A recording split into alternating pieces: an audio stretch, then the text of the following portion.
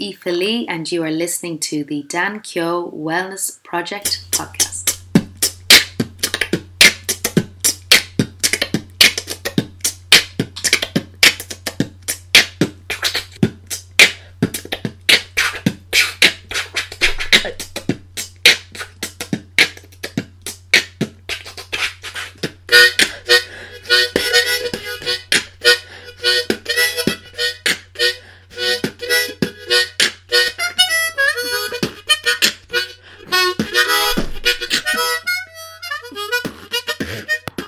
Hey guys, welcome to episode 20 of the Dan Keogh Wellness Project podcast.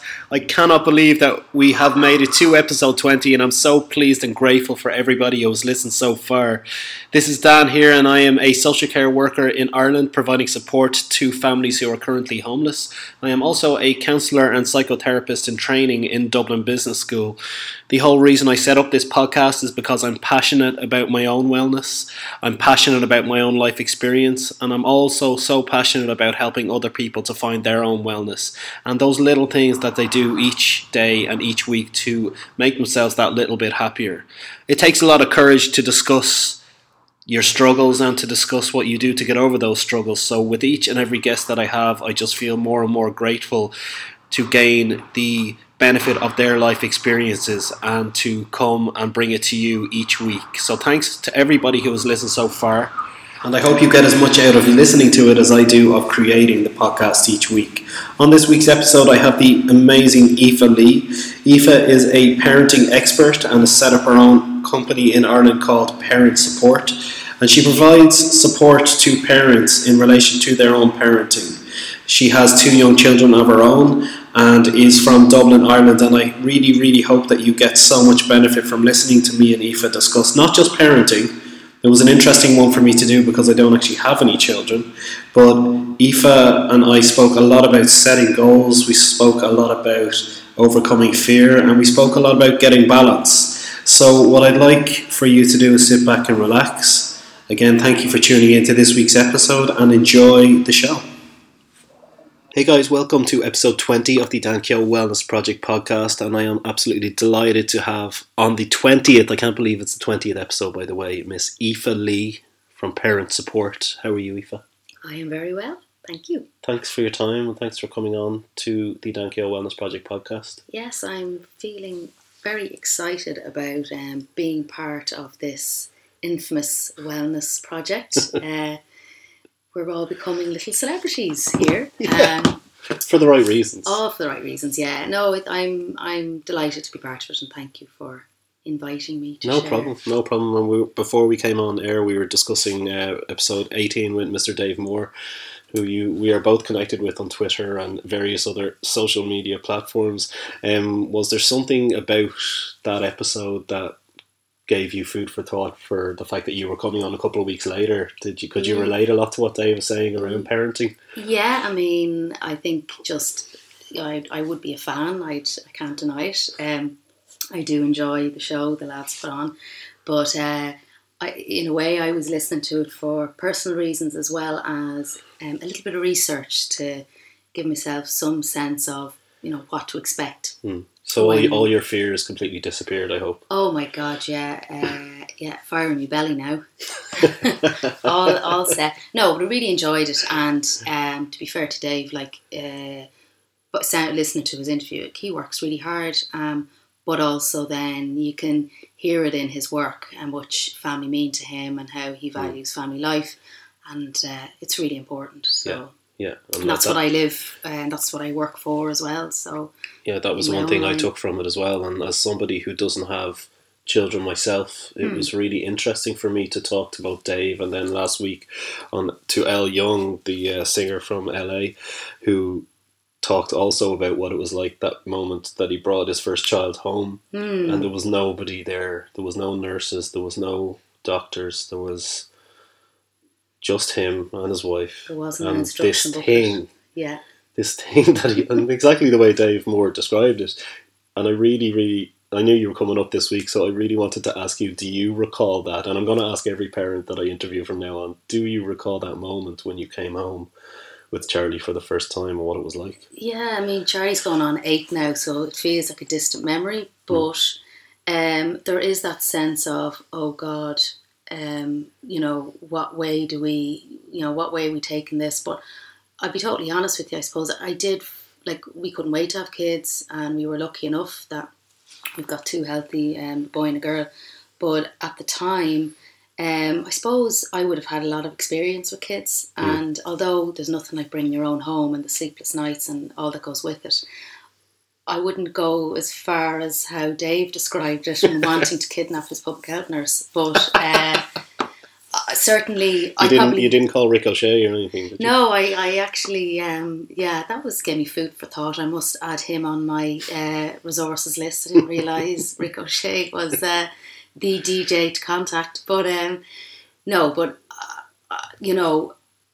from the world of parenting and kind of how I meet people every day that are facing different struggles, it's a constant learning curve. And I think no matter who you are, what background you come from, you're always going to have that sense of, how do we do this? And that's kind of reflected every day in my work. And personally, as a parent myself, from the day your child is born right the way up until, while you're responsible for them, there's always something to, there's always going to be something else. Yeah. And, but is there great peace in accepting that? Yeah, I mean, I'm not saying that there won't be a row in the morning over uniforms and, getting out the door for school, but it's reality. And I mean, certainly, the more you live it, the more it starts to become that bit more natural. The better you get. Well, yeah. Ideally? The better you get, yeah, ideally. Yeah, but the more confident you get and the more you kind of see your relationships build with your kids. I mean, the other aspect of it is, you're working with your partner, whether it's your, husband, wife, whatever scenario you're in, you're relying on one another to support and be consistent and kind of singing off the same hymn sheet. So there's a lot to be said, and that can then impact the parenting and how you manage. Well, that brings me nicely on to what you're doing at the moment with parent support. And as my listeners and people on my page know, I'm a counsellor and psychotherapist in training, but my base degree is in social care, and yours is also in social care. So we have similarities going back there. But how did you go from studying social care, and you referred earlier to having worked with lots of kids during that time when you were working in social care, and that probably prepped you a little bit for having your own kids. But how did you go from that to setting up parent support? And could you tell the listeners a little bit about what parent support is about? Yeah, so I suppose going back when I finished my final studies in school, I went on to get my degree in social studies, social care.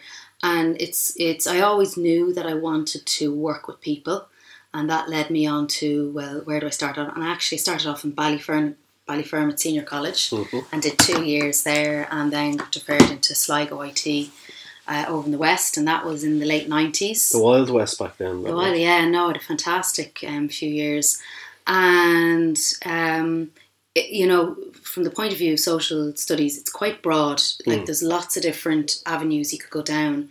After you get your your diploma, your degree. So I started off, after my qualification, with the health service, working in residential care, so working with children in care. And then I moved on to early intervention, where I worked on a team with social workers, speech and language therapists, OTs. Multi-D team. Yeah, multidisciplinary, and that was a multitude of families, and then I went on to social work in child protection, so working with children in long-term care.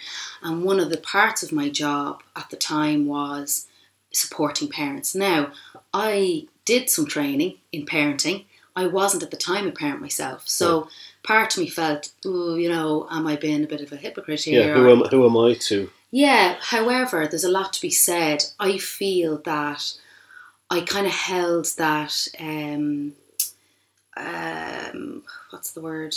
I felt natural. I loved working with people. and I had this this love for the parenting bit, and I don't know what it was, but there was fire in my belly about it, and I enjoyed it. You were passionate. Passionate, yeah. And I then got married and had my 2 children myself, but was never 100% happy in my job at the health service, which is the Irish health system. Yeah.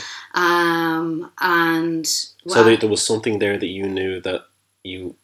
I wasn't happy. I wasn't happy. So there was something else that you knew that was there for you, but you couldn't really figure out what it was at that point. And I ended up going to see a life coach. Ooh. Because I was really quite... I felt quite low back then in my job, because I remember one day saying to myself, asking myself the question, I wonder what it's like to love your job. Like, it was so far beyond. I wonder what it's like to actually look forward to doing what you do. And in that time when you were feeling low and kind of desperate about your situation, could you actually visualise what it was like, or was it so bad that you couldn't? It was so bad. You were wondering, but you couldn't imagine. Yeah, I actually reached out to a girl, Paula Mullen, who I owe her my happiness as far as my job's concerned. But I reached out to her. She was a coach, still is, and I went to her, and my initial session, I remember saying, I cannot even open up the paper to look at the jobs because I am so afraid.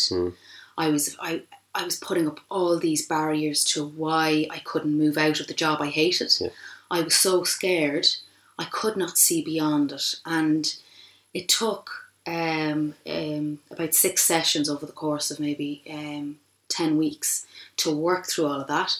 And that's where I identified what I loved in my job that I hated. Yeah. And that was the parenting bit, which I was so bogged down in feeling crap. Yeah, burnt out. You were feeling... Yeah, really. I was quite... My confidence was quite low. It wasn't a good time in the health service at the time at all. There was a lot of stuff going on, and you just weren't valued. It was a bit of a dark time. But anyway, started off, did this coaching, realised parenting was, I like this. And then I was pushed into, well, what do I need to do next? And that's when I found a parent coaching diploma. And that was where I went, and I did a year's diploma. I started when I was 6 months pregnant with Charlie. I had him, and then I went back when he was 5 weeks old. And I honestly look back going, what the hell? But you know what? I wanted it that much. Yeah. I was so determined. I was shitting myself, but I did it. And I can't believe, looking back, that I did, because I was feeding it myself. So I really was pushed myself above and beyond. And I think that's that what just you have to shows do. how difficult your situation was if you were willing to be that motivated whilst having a child, having to nurse the child, and you were that motivated to reach for that next level in your career. Yeah. That shows how bad it had gotten for you. Yeah, absolutely. And the diploma, it was hard because you had a brand new baby and assignments and practicals and filming yourself.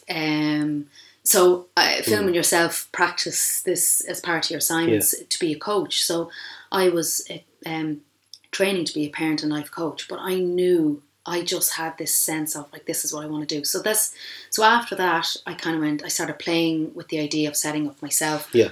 I went back to work after my maternity leave on Charlie, and then I turned around and attempted to set up by myself at the time, but it was just a lot to take on, and I parked it reluctantly, but I probably felt a bit overwhelmed. I was taking on probably a lot more than I was able to at the time.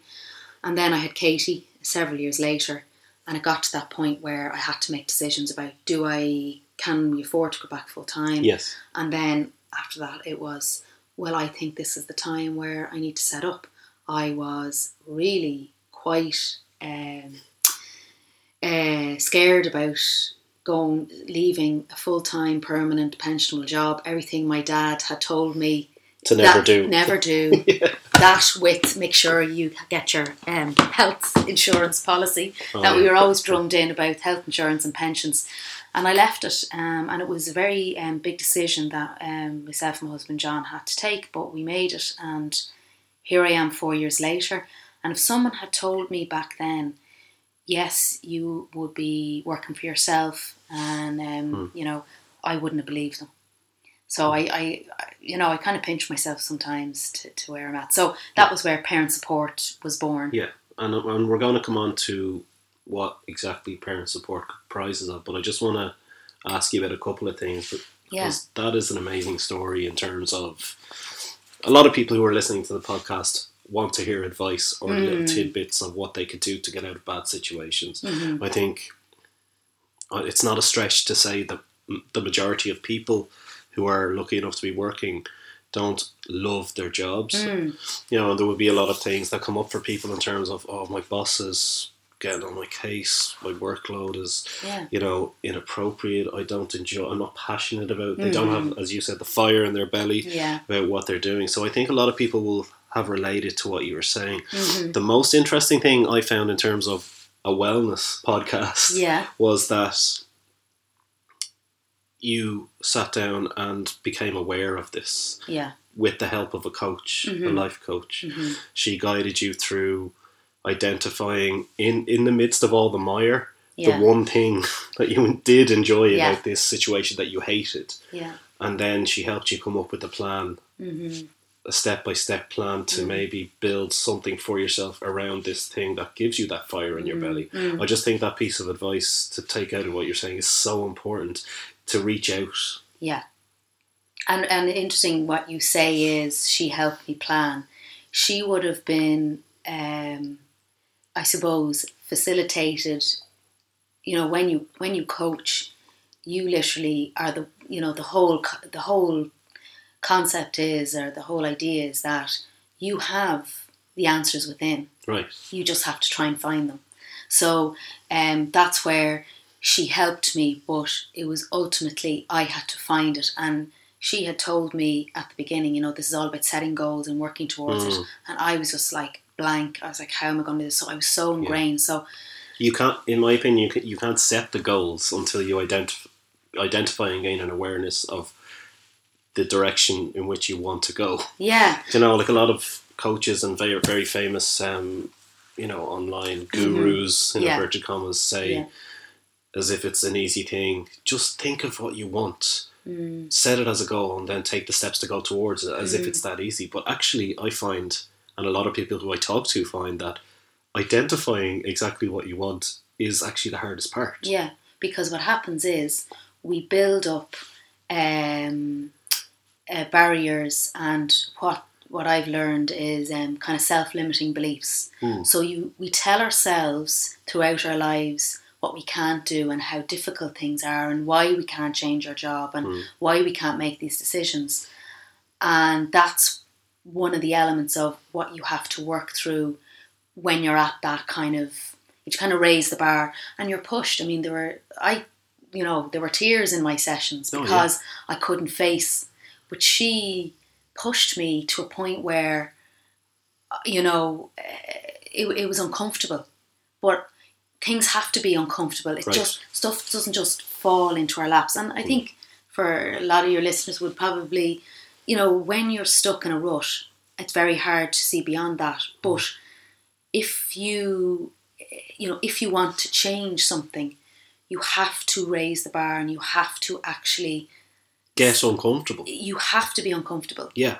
That's where it's cliche, it's where the magic happens. Yeah. And the feeling of pushing yourself and turning your thinking around, it's so powerful and it's so empowering.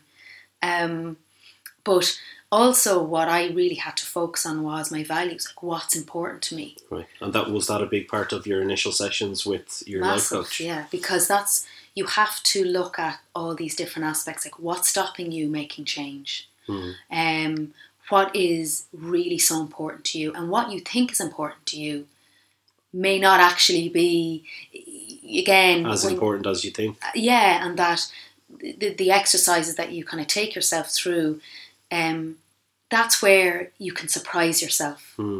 In God, there's a lot more to me than I ever thought, and that's where it gives you that platform or that opportunity. And I'm, without sounding too cheesy, but I'm forever grateful that I picked up the phone that day, because I genuinely don't know where I would have be. Yeah. You have the permission to be as cheesy as possible. Yeah. Because it's a wellness podcast. Yeah, I know. You know what I'm saying? You will receive a good response from the listenership. I know. More cheese, please. Yeah. Well, you know what though? There is a lot to be said.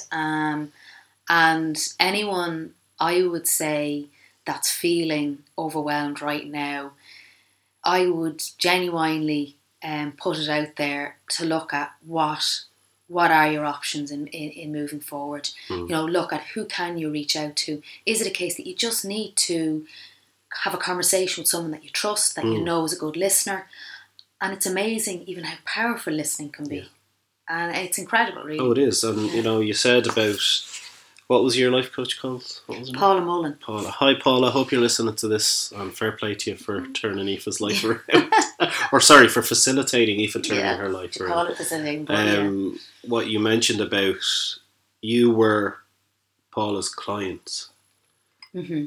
And it struck me the similarity between life coaching and psychotherapy, which I'm training for at the moment. Yeah. The client does all of the work. And as part of my training, I have to go to weekly therapy as well, and I find it very challenging because I have to do all the work, and my therapist is amazing at making me do all the work. One of the things he says to me quite often is, this isn't about me, because I'll be deflecting, I'll be asking him how was his week, and he's brilliant. He just cuts me off and says, this isn't about me.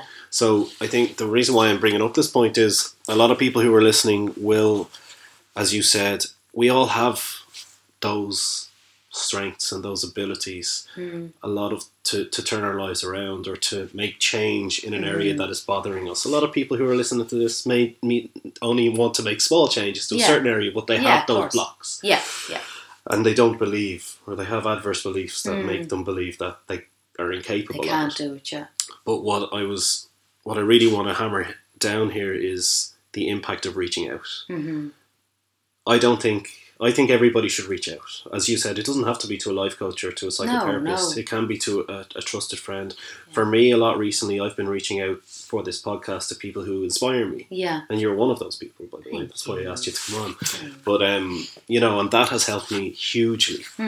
So it doesn't have to be, you don't have to pay someone £100 an hour. Not at all. It can be a person that you trust. But the act of reaching out is so powerful. Yeah. I mean, I would always say to my mum, my mum is a great listener, and my dad too. But I would say to my mum, you know, like, I could sit there and there might be something going on in my head or in my mind, and she will sit there and she will listen and she won't pass judgment. And that's another big element to my job and what I learned being coached and qualifying as a coach is that we cannot judge another person's life. And because every individual scenario, situation and life is different to the person beside you. And so complex. Yeah, and that's where, when it comes down to the values, what's important to you might be very, very different to me. And that's why I have to be very mindful when I am with a client that, or you know, a parent in my case, that I can't judge the decisions they've made because that's what's been true to them and that's their reality. However, what I'm in to help them do is look at change and look at how they can do things differently, and you know, what new learning have they taken from a situation, and there's a lot to be said. So it's basically the opposite of super nanny then. Yeah, I mean, people do say, so you're like nanny 911 and all this, but you know what? I'd be lying if I said, you know, there's elements or principles. Like I go into the family home if that's what they want, and I can observe in a very natural and informal way. But certainly I don't go with my briefcase and although I do wear glasses. I wouldn't have, you know, the hair tightly held back. And like Miss Trunchbull. What? Miss Trunchbull from Matilda, you know, kind of wagging the finger kind of. Absolutely not. I mean, that's it. And building rapport is a biggie. So now is a good time as ever to talk about parent support as a business, as a passion of yours. And as something that has been built out of your desire to, I suppose, gain expertise in an area that you really had a great passion for and build a business on top of it. So do you want to tell me how it all started off and what it is that you can offer parents who need support? Yeah, I mean, I suppose parent support is essentially a service I provide where I do one-to-one consultations with families where they're experiencing difficulty and challenges. And it's funny, when you talked about kind of reaching out to people, 9 times out of 10 people that get in touch with me are at the end of their tether. Right. You know, they've read the books, they've read the articles, they've listened to family members and telling them this is the best way to do things. And they just need that independent, okay, this is my situation, this is what I've tried, help, please, because I think I'm ready to just leave home now. Yeah. And that's you're not exaggerating. I'm not. I mean, people ring me up and they're like, we're in such a bad way. And it takes strength. Like they literally Googled, what the hell am I going to do? Yeah, it's like, what do you do? It's literally it gets to that point. Yeah. And it's every aspect of parenting, from behaviour, eating, sleeping. From a lot of my work is predominantly with up to kind of 12 years, so children of up to 12 years, and the other aspect of my job then is going in to do wellness and wellbeing talks within the workplace for working parents. Well, that's very interesting because I didn't know that before asking you to come onto the Wellness Project podcast. Yes. So that's very interesting to me. Well, there you go. Yeah. We'll come on to that now in a second. So yeah, so that's kind of my that would be, I would be involved in a lot of wellness for a lot of kind of the corporate companies. And is it all from a parenting perspective or just a general life perspective? It's parenting. So I kind of fell into that by accident because I said to myself initially, okay, let's go and set up a business in parenting. And I went to my local library and the kids stayed with my parents for 3 days. I went up and down, stayed over my parents, and every day I used to go up to the local library, sit there on my laptop on my A4 page, and I just started writing stuff down, trying to think of business names and who my market was going to be. Obviously, parents, but where I needed to go. So it all built from there, and I thought, I'm going to provide this service where I'm going to do one-to-one. So I never foresaw even. I'm an expert in parenting, but not English. Not English. But I never imagined that I would stand up in front of a group of, I've been in front of groups of 70 people. Yeah. And again, if someone had told me back then, 4 years ago, when I was setting up, this is what's going to happen, I would have said, no, thank you, not a chance in hell. Yeah. And I can't believe I've got to this point in my life where public speaking is part of my day to day. And do you enjoy it? I absolutely love what I do, and but do you enjoy the public speaking part? Yeah, I suppose actually it was when you were talking to Dave last week, and you were talking to him about what, do you still get nervous about doing stuff? And he was kind of bang on in that, like, of course, no matter how good you are at something or how confident you are in the material or whatever else, I think it's so important to have fear and nerves, because not fear as in you're getting sick, but, well, maybe to a point, where you've got butterflies in your tummy, you've off your food. There's, depending on what I'm doing, sometimes I'm like, I'm going to have my lunch afterwards because I'm not going to be able to digest my lunch. Yes. But when you have that sense of, oh God, rescue remedy, a few drops on my tongue, happy out, and it gives you that drive. Yes. Having that fear gives you that drive. Yeah, that's really important. Me and Dave, I laboured this point with Dave because it was the first time I had talked to a guest about fear in a positive way. Yeah, absolutely. That it's something that is, as you said, essential. And when I hear you talking about that public speaking nausea, like, you even perked up in your energy, and it was like so obvious to me that fear, anxiety, whatever English word you want to put onto it, it means that you are extremely passionate about what you're about to do. You really want it to go well.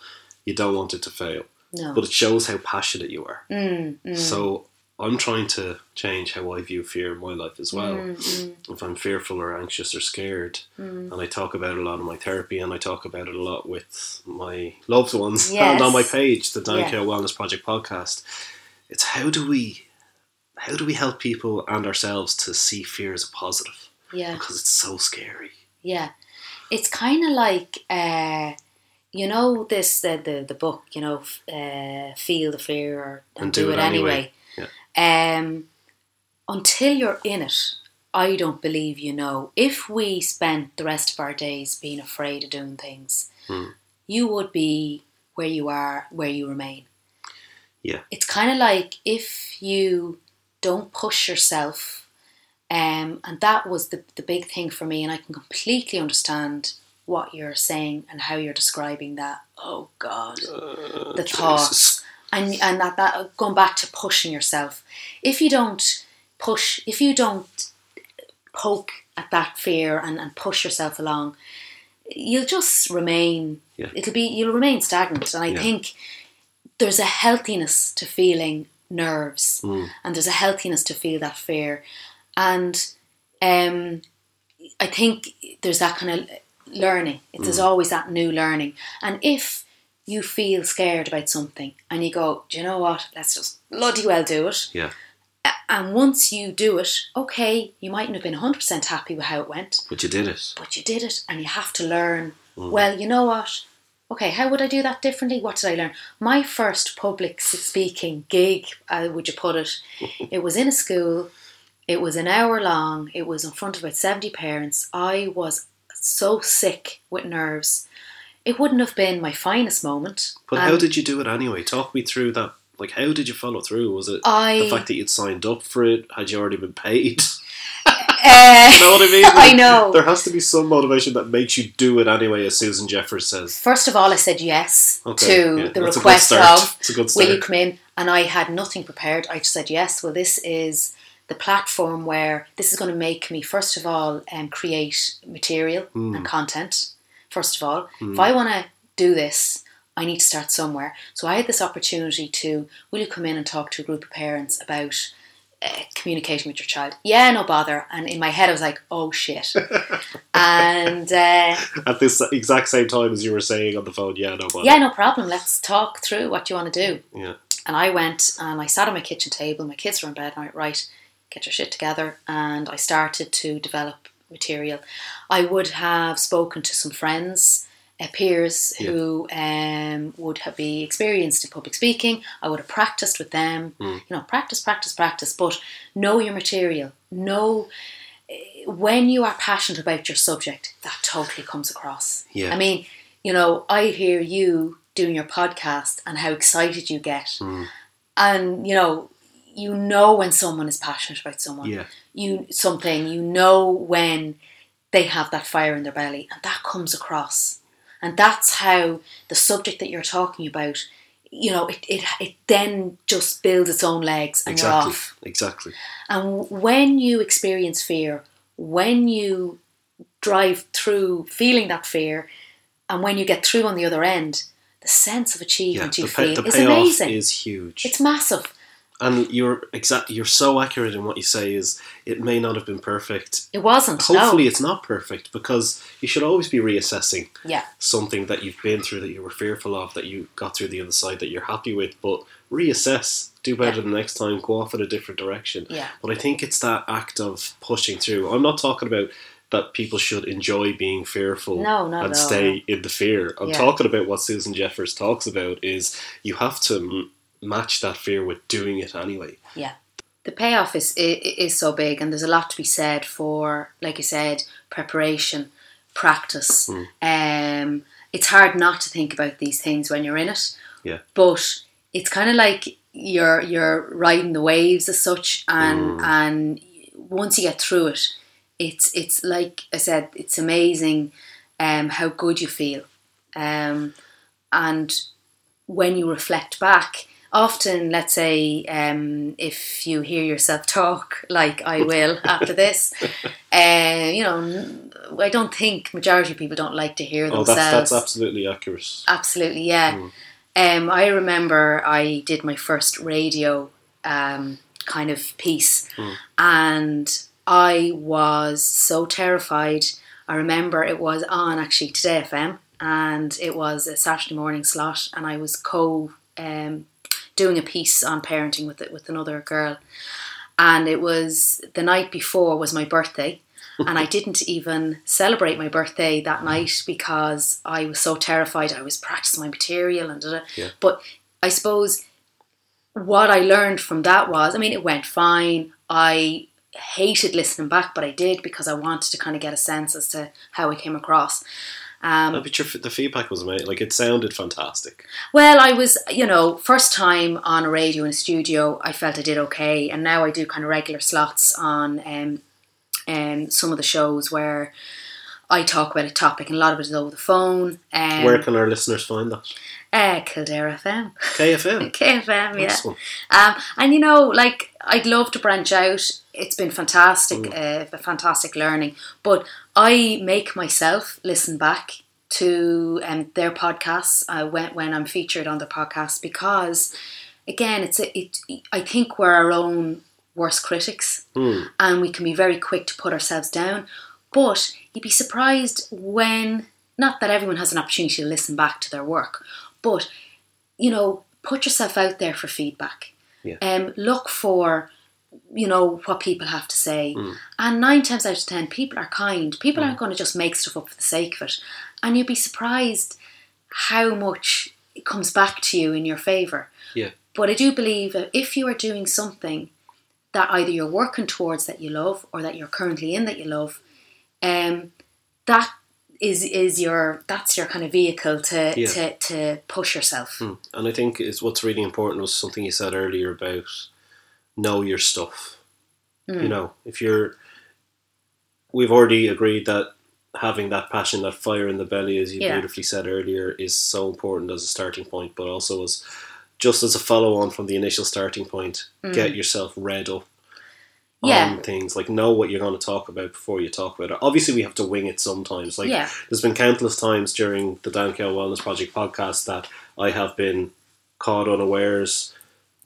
They're very informal, as you now know from doing this episode, but there's been a lot of times where I have had to wing it, but it's so important to know your stuff as well at the same time before you begin. Yeah, I mean, people are in my particular field, people are paying you to kind of produce the goods. And likewise, when I'm going in to do a talk in a workplace, I have to have my stuff not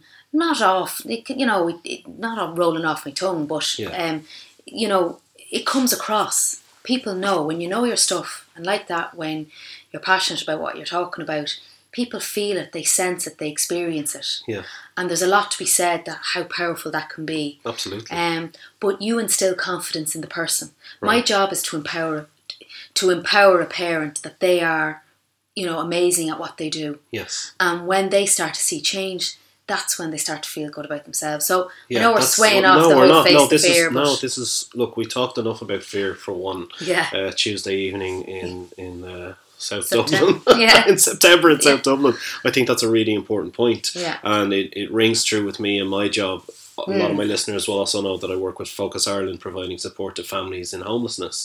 And it's a very similar dynamic in terms of empowerment, facilitating autonomy. And when you have the absolute privilege, like, obviously we try and help people get houses to move into, but it's so much more than that.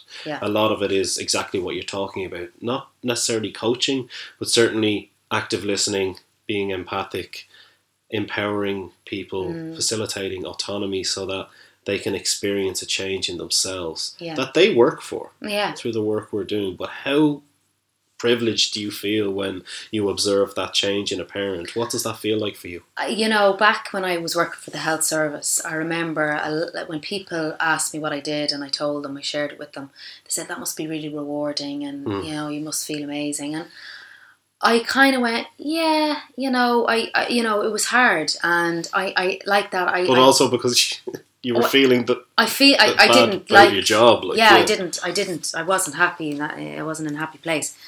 However, now when I go and do a piece of work with a parent, and they are 360 degrees turning twofold and kind of saying, they're coming back saying, I can't believe this is working.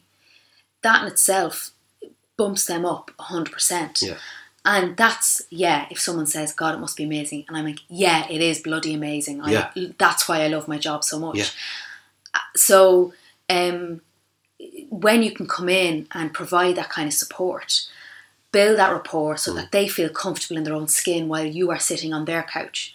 Like I am talking to you. I know we know, like that we know each other personally and professionally, that when you're comfortable talking to someone, like I'm like usually at this time of night, kids are in bed and I'm ready for just, glass of vino on the couch and just completely, vegging. Whereas I am now sitting at the edge of my couch here, talking about what I do, and I'm also sitting. I know that it's not a video podcast. It's important to explain to the listeners. They will be able to hear from our energies. Yes, have changed from the start of the podcast as our conversation has developed. Oh, yeah. You're absolutely spot on. Talking about your job. Imagine you're talking about your job and you're bouncing off the walls here. Yeah, I know, it's ridiculous. And I just love the fact that you took a little kernel of what you really, like, in amongst all the difficulties of your previous position, this life coach helped you find this little kernel of something that you loved about it, and now it's all of what you do.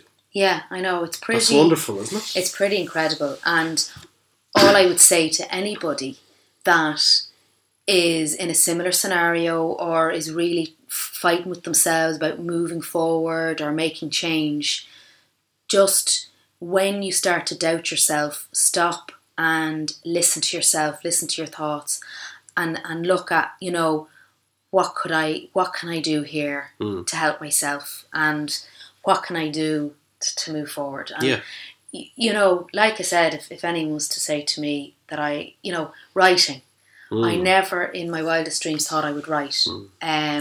English wasn't my forte, as you would have heard earlier on when I couldn't even talk properly. I would never have been that person in the class coming out with the top essays, but because I'm passionate about my subject, that comes across on the page. And now I'm writing articles for Mummy Pages, which is an online parenting website. I am writing for Giraffe Childcare, who's a childcare service, and now my articles are featuring in pregnancy and parenting, or parenting publications that Wonderful. Are across Ireland, and Irish Tackler, which is a well-known women's publication.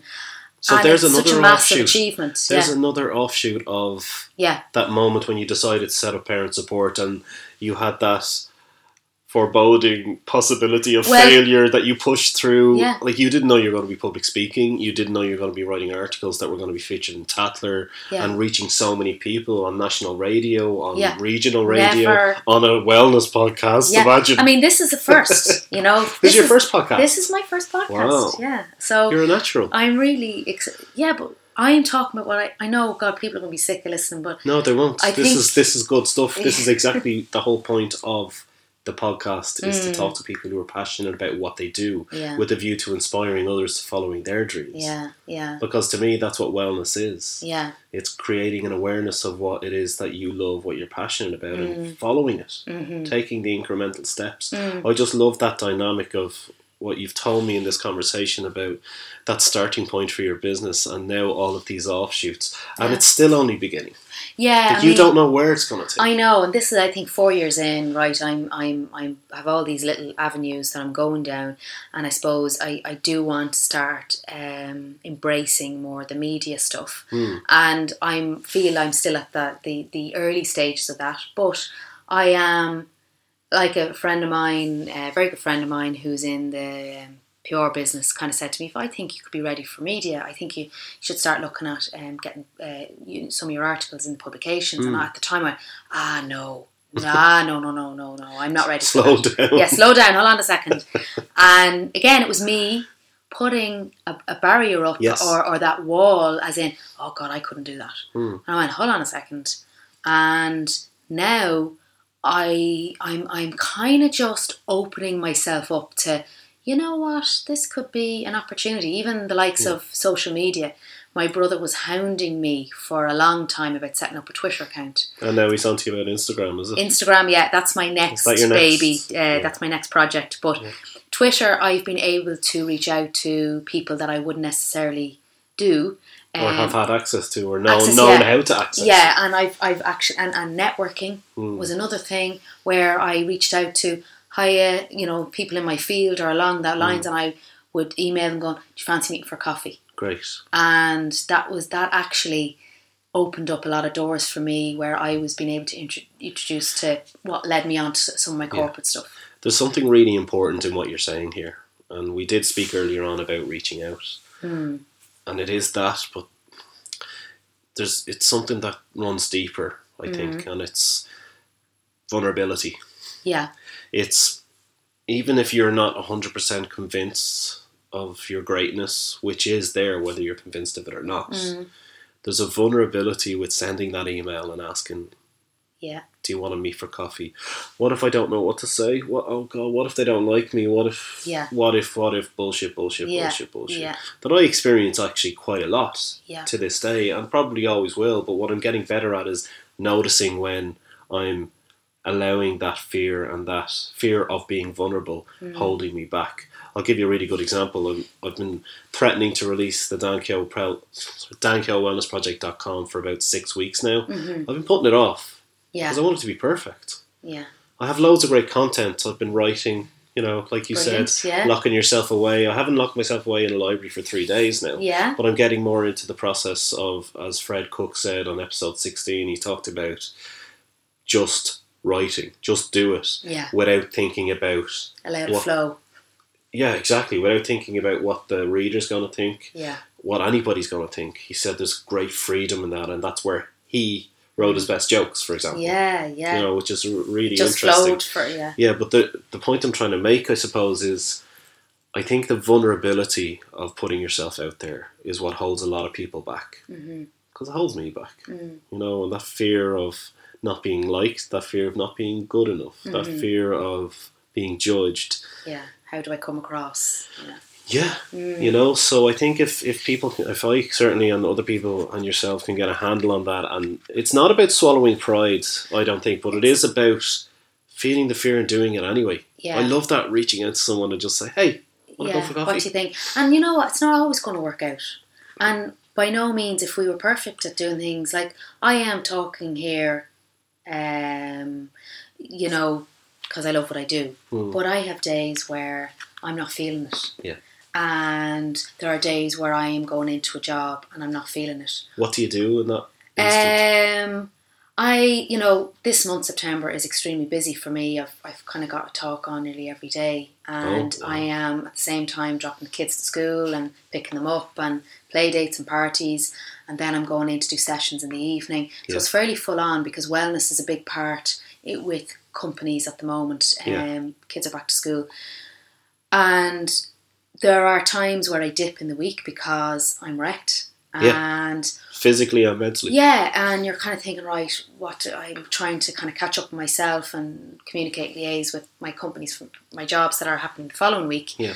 And in the middle of all that, my laptop breaks down, and it's fairly hectic. But when I'm not feeling it, I suppose I kind of, once I go in and I meet these, at the moment it's predominantly the working parents in their workplace. Right. Once I kind of cross the threshold, I'm on. Yeah.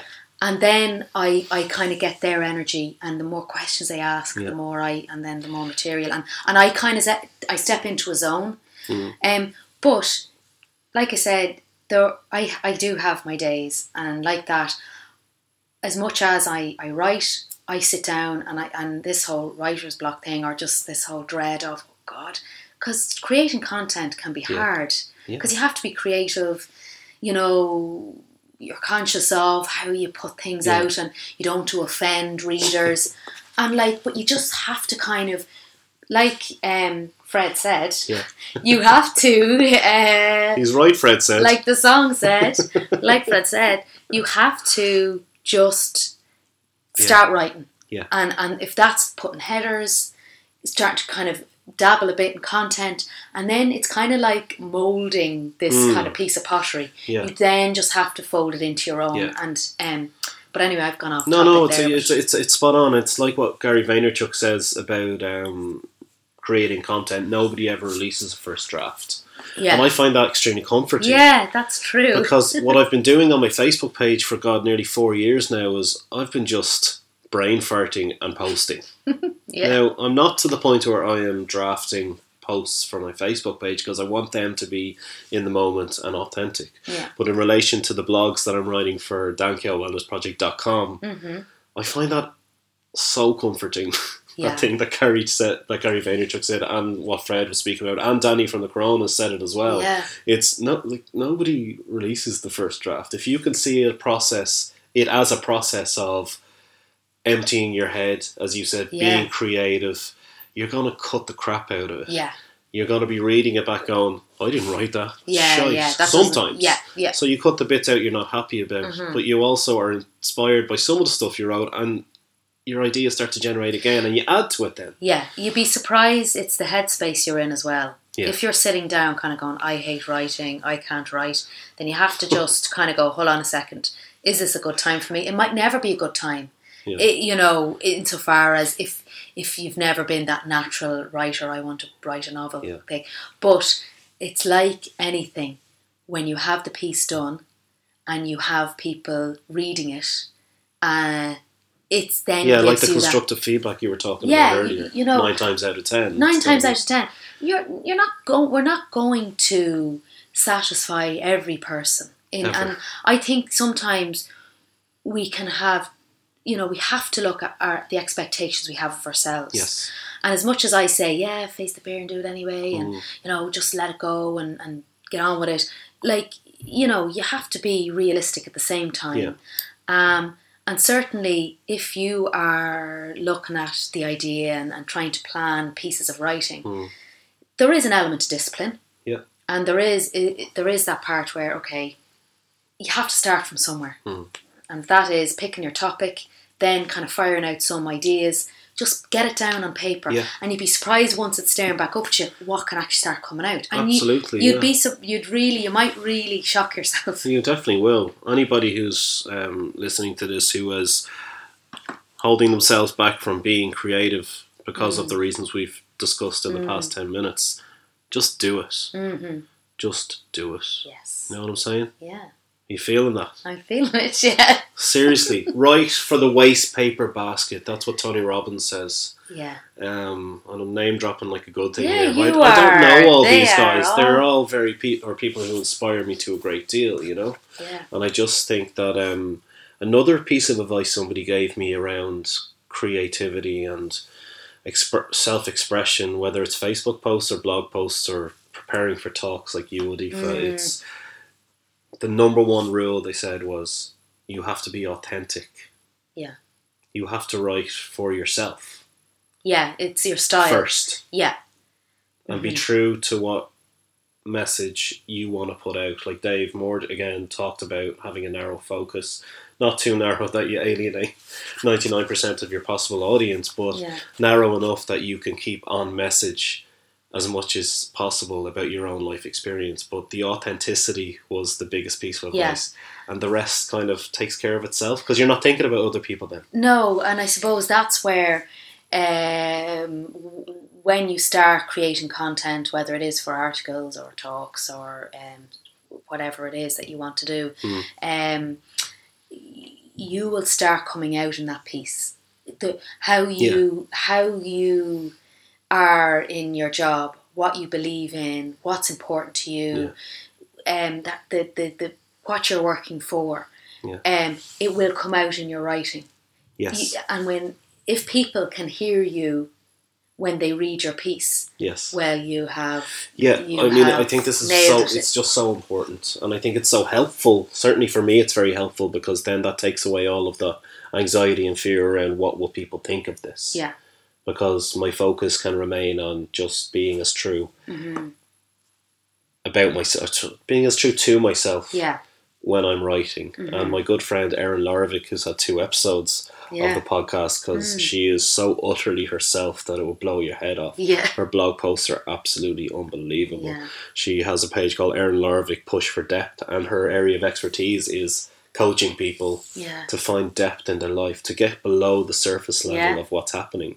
But in line with what we were just talking about there, like, it's nearly like you can hear her talking when you're reading. So she pours her heart and soul into her blog posts, but it's so utterly authentic that you can't not love it. I know, and it's and I think we're often drawn to a certain style of writing, but there are certain bloggers that I really enjoy reading because they just have found this style. There's Andrea Mara, who from Office Mum. She would often ask me to kind of quote as the parenting expert in her blogs. Oh, lovely. And I'm not being biased here, would that be the right word? Just because she asks me to do bits and pieces for her. But I love doing pieces for her because I love her style of writing. And her whole, you can hear her talk. That's just her style, and that's why she's been as successful as she is. Because she has such a lovely way, and it just comes naturally to her. And she made that big decision, I know, going from working full time in a big, setting up her own her own business. And she's quite an inspiration to you. Yeah, well, we connected, and we reached out to one another. That's reaching out at the very beginning, and she's one of those people that I listen to and I read. But so there's a lot to be said for when you make that and you make that connection. It's a beautiful thing. And as I just love doing this podcast because I was driving down over here this evening, and I knew general idea of what we would talk about, but I really, really have loved where we've gone with the conversation. And I think that's the thing I love about the podcast the most, is to not have too much structure on it, but to have a level of authenticity that allows for both myself and the guest to express themselves and actively explore our ideas around wellness. And that brings me really nicely to the question that I ask every guest, which is, what does wellness mean to Aoife Lee today? When we spoke about arranging tonight, you said that this is the one question that I would be asking you, and I thought, oh God. And that straight was away where, you had the oh God. Oh God, what do I say? Do I say the right thing? So you were doing the thing. I was doing everything that I'm telling people not to do. No, my natural instinct was, okay, what am I meant to say, or what, because again, I'm all about kind of preparing. And funnily enough, we're talking about writing. I was doing the dinner yesterday, and I had my notepad on the counter, and a word came into my head, and I thought, right, write that down. And I started just jotting down words because I thought, well, I'd forget them. But I suppose when it comes to wellness, from a home perspective and, family, and then the fact that I am working through it every day, working with parents in the workplace and talking about wellness and managing our home and work-life balance. And you probably don't get asked this question a lot, but you ask it a lot of other people all the time. Well, I suppose I explore it with others, and I acknowledge it, and I'm living it myself because I work and I juggle the kids at the same time, and it's amazing. The same stuff comes up all the time from one company to the next. It's the same stuff. It's that guilt of being, working full time, and how do we alleviate that kind of emotional pull between our homes and being at work. And it's crazy. It's the same stuff. But when you ask me, I suppose, about what wellness, what it means to me, it's what we've spoken about throughout, really. And I'm looking at the words I've written down. And I suppose... And did we speak about many of the words you wrote down? Yeah, I talked about reflection, I think, new learning, goal setting, the importance of values and what's important to us, and beliefs and self-limiting beliefs, and how it's important that when we talk about how much we can't do things, it's changing the mindset as to, you know, what we can do, and pushing ourselves to thinking differently about things. So the more we say we can't do something, the more exactly. we believe it, and the more we live it. So we actually have to train ourselves to turn that do around. the opposite. Yeah, do a 180 on it, like do the opposite. Yeah, so thinking differently into. So the more you say I can't, you kind of have to think, well, how can I change this, and what can I do here that will make me believe or that I can do it. Time out, as in not time out, naughty step, which I don't believe in. That's a whole you heard other it here first. That's a whole other conversation. Time out as in me time. Tell us why you don't believe in the naughty step. Because I don't think it works. Time out, I think, is more for us to take for adults. For us to take that deep breath. I mean, I'd have parents that say, "What if it works for me? Is that okay?" Absolutely. But I think, and it always gets a laugh, but when you put a child on the bottom step of the stairs, when you're in the midst of an argument, they usually say, "Is it time for me to go onto the step?" And then while they're up and down like yo-yo, saying, "Is it time to get off?"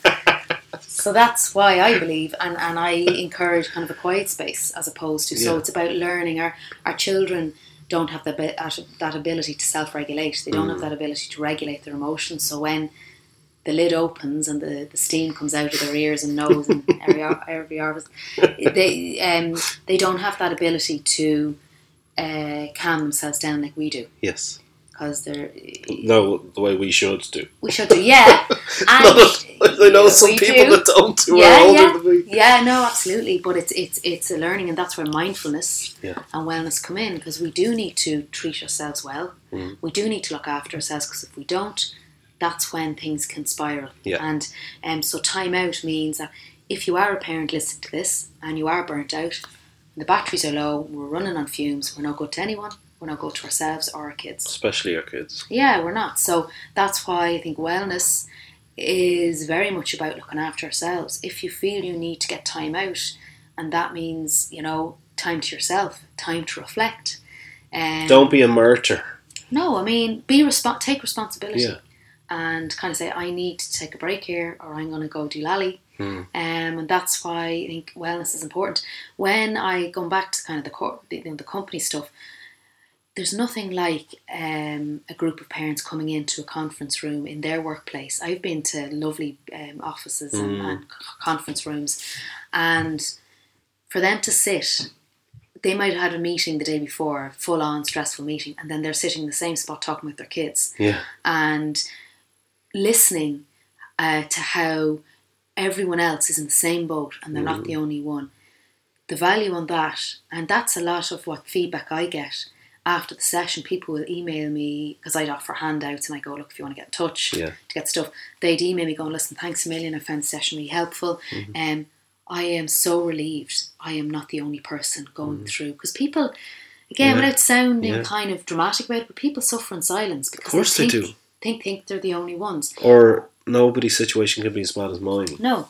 So when you have someone that might be in a different department to you, but is saying the same stuff, or maybe like, God, I went through that 6 months ago. Yeah. The sense of relief is overwhelming. So I think to allow somebody to sit in that kind of environment during your working day, allowing yourself the time, you mightn't say, I have no time, I don't have time to go to that talk.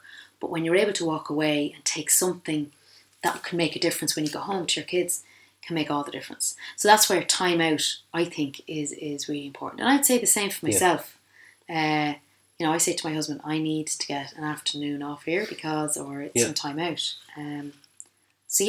It's, I suppose, one of my kind of last little line that I wrote here is, life is so busy we can often forget to stop and think. And just having that awareness of knowing when you need it. One thing that has trickled down, thank you for answering the most important question of all for Aoife Lee on this Tuesday evening. But one thing that has distilled from a lot of the podcasts. And like doing these podcasts is a body of work because you're asking a lot of people similar questions. Yeah. But it's remarkable how different the answers are, Mm-hmm. but how many similarities run through them. Yeah. Do you know what I mean? And one of the things is balance. Mm-hmm. And it can be a highfalutin kind of I know. ideal Mm-hmm. up there, you know, but it's balance between mind, body and soul, between, you know, you look at your life, you know, the pie chart type thing. Yeah. And you have to give energy. Yeah.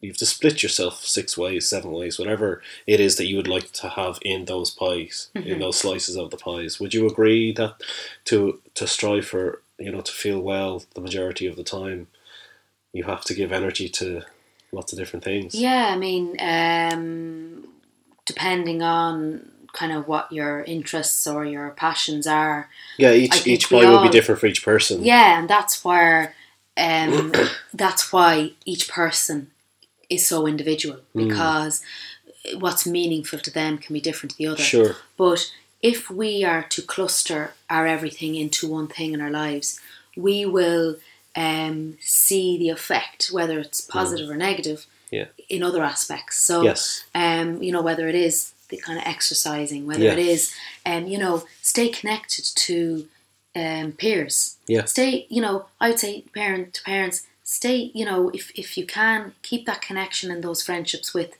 people that aren't parents. Yeah. Because it's nice not to talk about the kids all the time. You know, the importance of the age-old kind of date night with your husband or your wife. Like, we forget.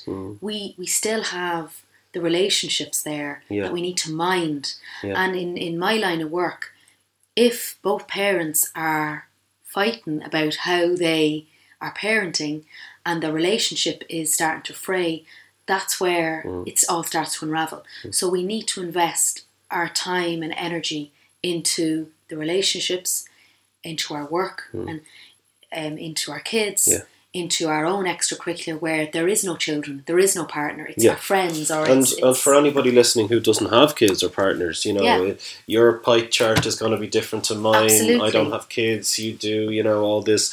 But I think a very crucial part of this is identifying your needs, essentially. Yeah. And for me, for example, coming up, my needs will be to give my time to my college course, my work, my fiance, staying connected with my friends, my exercise, obviously, not eating too much cake or going over on my calories. You know, so I know when I'm out of whack, out of balance. Yeah. And I have to redress the balance. And to be honest, guys, you're listening to the Dan Keogh Wellness Project podcast. I've been blogging on my page for years now. The vast majority of that time I've been out of balance. So life is a constant learning. Yeah, but it's a constant journey to return to balance. Yeah. And for me, certainly, in the minority of my experience over the past 4 years, I've been in balance. But I'm so blessed that I've had that experience. Yeah. So what I'm striving for is to get a greater percentage of being in balance and get that minority of time of being out of whack. Yeah. You know, so I think if you can get a majority of your time where you feel, I'm in a good place. I'm addressing things. I'm addressing the needs that I have identified for myself, not the needs that my mom says I have to have, or my dad, or my fiance, or any other person. I love the way you just said there. Take responsibility for it. Yeah, well, it is an action. It's not something that happens. We can go around complaining about X, Y, and Z. You know, you know, I'm really fed up that my jeans don't fit me. I am fed up because I'm hungover on a Sunday morning. I'm, you know, I'm really tired. I hate my job. I know there's certain elements of our life, depending on where we're at in that life, we may not have choices there and then. But it's like when parents contact me and they look for help. When they know there's no magic wand in my back pocket, and I have to kind of say, look, 99% of this is how we can change, or how you can change your way, and actively take responsibility for that. That's it. And you know, we can be very self-critical, but we have to look at then what we need to do. Yeah, not wallow in it. Well, yeah, Address it. Yeah, and that's where there movement... has to be a certain amount of allowance, I think, for, okay, wallow for a little bit. We're allowed to have a moment. I wouldn't stretch it to a day personally, because I'd never get anything done. No. But, acknowledge it, feel it hard. Yeah. As hard as you can. Yeah. Take a deep breath, have a cup of cha, or whatever your tipple is, and then I just love that phrase you use, take responsibility. I think it covers a multitude. Yeah. My therapist often says to me, did you say your mantra for the past week? And I might have said it. He probably listens to this. He doesn't tell me he does. But so if you are listening, Sean, how are you? But I think to myself, I could have done it more. And the mantra is, I take responsibility for everything I said and didn't say. Yeah. And for everything I did and didn't do. Mm-hmm. And through saying that mantra, and by saying the other thing that he tells me to say, which is, I am good enough, over and over again, by doing those 3 statements, it eliminates guilt from my life. Mm-hmm. What a wonderful and powerful thing that is. Do you know what? And as you say, and it comes to thinking back when you said, what do I do if I'm not feeling it? Or building yourself up when you're feeling the fear, come back to feeling the fear, and what you say about telling yourself these mantras. Positive affirmations are the most powerful way of managing when you are in a tough time or you're anticipating or you're anxious or worried about something. Telling yourself that you're good at something is fighting that self-limiting belief off. You're like, back off self-limiting belief. Yeah. I am good at what I do. I am choosing to have a good day today. One of the few things that I would say when I'm going into a session, I'm nervous, I've got butterflies in my belly, I'm thinking, oh my God, am I going to be asked a question maybe that I won't be able to answer? Yeah. I say to myself, I am good at what I do. I know my stuff. I am going to have a really good session here today. I say that every time I go in. And do you say it out loud, or would you say it I'm in the car driving across our main motorway. That. I'm on the M50. I'm in the car. I've got my rescue remedy by my side. And I'm good at what I do. I know what I'm talking about. I'm going to have a really good session. This is going to be a really positive session. Sometimes I go in and I might have a group of parents that don't say a whole lot, and I have to be respectful of that. It can make the session that little bit more trickier because you are filling time and content, and you want to go as well as possible. But that's probably my worst fear, is that I don't have a chatty crowd, and that's not always going to happen. So I say to myself, I'm going to get lots of questions today, and we're going to have a really good session. And I'm really good at what I do. I just love that. Yeah, and it might sound like, oh, she's very confident in herself, but no, but this is great stuff. This is powerful. This is how people become happier, doing things that are uncomfortable, or that people with negative limiting beliefs might judge you and say, oh, she fond of herself, isn't she? Fond, the old Irish thing, you have a sandwich, someone goes, oh, you're fond of yourself, aren't you? Yeah. Sitting there going, what's a sandwich? What are you talking about? Yeah. Very Irish thing. But affirmations. So that can get you through. And again, anyone that's listening that's maybe considering, using them, I haven't looked back. And it kind of takes you out of the bubble. And applies, just takes you into real life. And well, actually, what you were doing is creating neural pathways. I'm sure you know this. Yeah. Do you know this? I didn't know. You didn't know that. No. Okay, so when you say something or imagine something, visualize it. If you do a visualization, your mind can't actually discern between something powerfully visualized and something actually experienced. Now, when I say the mind can't discern, it means that the neural pathways are being created. Yeah. And that's how beliefs change, essentially. Now, this is backed up by lots of research that I don't have to hand now, so I'm not just making complete bullshit here, guys. This is actually real. Me and my therapist talk about it a lot. It's like writing on a piece of paper. As opposed to typing something into your phone. Yeah. You're creating neural pathways. Yes, at the same time. So you're embedding... You're paving the way. Yeah, so if you write down on a piece of paper 10 times, I am shit, I am shit, I am shit, that's reinforcing a negative belief. That's it, so yeah. the opposite is true as well. I am great. I am worthy. Yeah. I am good enough, Yes. which is my current thing that I'm trying to really nail down, because for whatever reason, that will be a negative belief within me that I'm not good enough. That holds me back from different actions. So the one I'm trying to do now is write down I am good enough. Yeah. And the 3 that I told you earlier on, which is And powerful. you know what? I even think going to be delving further into that and being more specific. What what am I good at? Yes. And actually naming I am good at. Like, people have said to me in years gone by, they like my tone of voice. Yes. They like to listen to me. I also like that. Oh, thank you. No, but yeah, it's I very calming. I would say in the car on my way en route to a session, I'd say, people are going to enjoy my tone of voice. Like, as if anyone I heard love me. that. It's like, this is so ridiculous. But yeah, but that's it's not nobody else's business. Yeah. This is what builds you up. yeah. Well, this is and the thousands of people who will listen to this will be hearing you. Thousands and thousands, yeah. But there's a lot to be said. So narrowing it down into actually, what am I good at, and what is it about me, can kind of narrow it down further and give you as Dave said, a narrow focus to move forward with. I think that's a perfect time to draw our conversation to a close. I would just like to say to everybody who's listened to this episode and all of the previous episodes of the Dan Keogh Wellness Project podcast, you have no idea how much you are having a positive impact on my life. The feedback that I get from each and every episode that goes past really sustains me and builds me up and gives me new ideas about what I want to do going forward. And the fact that even one person would listen to one episode and take a tip from either mine or my guest's experiences and uses it to move themselves forward absolutely makes me so pleased and so happy. So thank you to everybody who has listened so far. And thank you to Miss Aoife Lee from Parent Support, who has given me a wonderful hour and 14 minutes of her time tonight.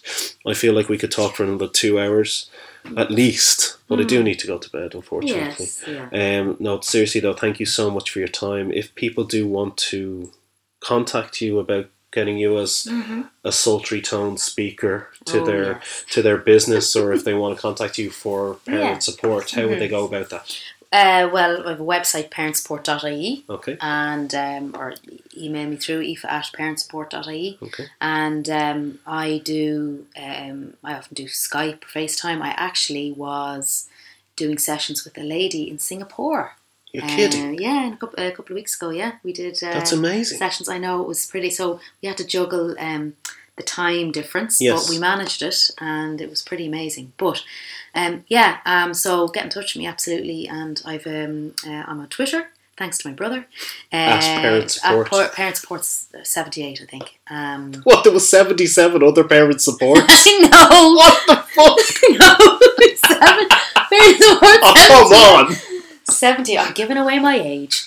But that was I prefer to think there was 77 other Parent Support Twitter handles. Listen, there is only one Parent Support, and that's me. So why did you not just call it Parent Support? Parent Support. I don't know. Maybe they kind of said, "Oh, that is already used." I don't know. Yeah, it probably was, and that the fecker who owns it has probably tweeted once and never again. Yeah, so really want to tune into my Twitter. Yeah, and your Instagram is on the way. It's at Parent Support. 78 on Instagram.